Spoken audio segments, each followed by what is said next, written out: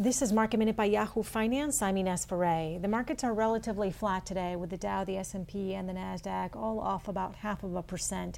TJX reported its first quarter fiscal year results for 2021. The company wrote down some $500 million in inventory because of temporary closures. Also, the company said that it began reopening stores on May 2nd. While it's still early, it is seeing very strong initial sales overall at stores that have been reopened at least a week. BJ's reported its quarterly results. That stock today is surging after those results, with comparable club sales up 27% year over year, including digitally enabled sales, which grew 350%.